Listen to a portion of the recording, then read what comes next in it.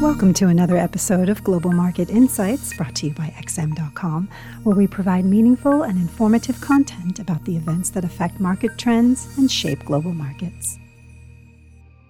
It's Thursday, November 18th. You're listening to the Daily Market Comment Podcast at XM.com by Rafi Boyajian. I'm Christina Marujos. Jitters about how further spikes in inflation might begin to hurt corporate earnings, as well as spur the Federal Reserve to hasten its tapering timeline, weighed on Wall Street on Wednesday, with signs that consumer spending is ramping up and simmering price pressures far from cooling down anytime soon. Investors are nervous the Fed will take its foot off the gas a little faster than it currently plans to. The S&P 500 and Nasdaq Composite closed about 0.3% lower yesterday, while the Dow Jones fell by a steeper 0.6%. The losses came despite an impressive set of earnings by America's retail giants this week. There is a growing concern that the ongoing broad-based supply constraints and soaring input costs will dampen earnings in the upcoming quarters, even as many businesses appear to have grappled well with those challenges in quarter three.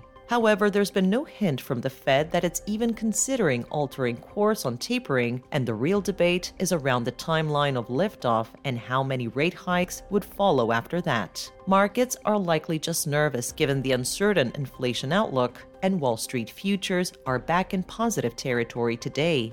Retailers will stay in the spotlight for the rest of the week, with Macy's and JD.com due to report its results before the market open. Elsewhere, tech stocks were under pressure in Hong Kong on worries about slowing earnings and further regulatory crackdowns by Chinese authorities. However, stocks in Tokyo were boosted from reports that the Japanese government's next stimulus package will be much bigger than expected. In Europe, shares were mostly higher, eyeing fresh record highs. The recent plunge in the euro is likely aiding the buoyant mood in European equity markets. The single currency is down more than 7% versus the US dollar in the year to date, having slipped 2% so far in November alone. However, the sell-off appears to have eased overnight, and the euro has rebounded slightly from yesterday's 16-month low of $112.62 to climb back above $113. The pound, meanwhile, is extending its steady recovery from last week's lows, currently testing the $135 level as investors grow more certain that the Bank of England will hike rates in December. Against the euro, sterling brushed a fresh 21-month peak of 0.8381 earlier in the session. However, today's biggest gainer is the New Zealand dollar, which jumped around 0.6% after the Reserve Bank of New Zealand's quarterly business survey indicated inflation expectations by firms are sharply on the up.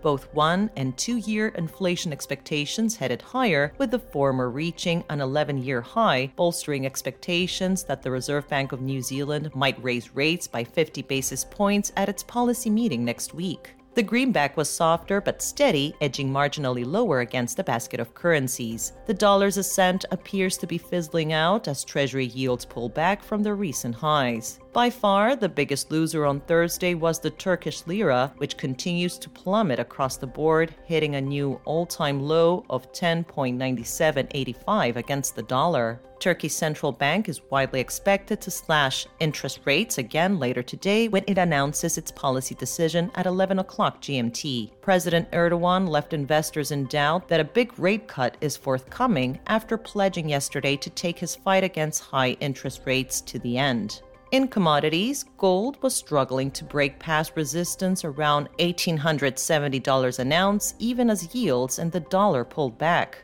Crude oil prices were headed south as well amid a push by Washington to get other countries on board its plan to release oil from strategic reserves. President Biden has reportedly asked China, Japan, India, and South Korea to tap into their reserves to ease the energy crisis after OPEC refused to boost its supply. Although no decision has been made, China seems willing to join the U.S. in coordinated action to relieve the pressure on soaring fuel prices. WTI futures were last trading at 6-week lows, below the $78 a barrel level, having started the week above $80, while Brent futures were defending the $80 a barrel level.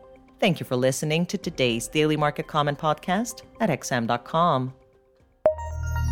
Thank you for listening to another episode of Global Market Insights brought to you by XM.com. For more in-depth technical and fundamental analysis, be sure to visit www.xm.com/research.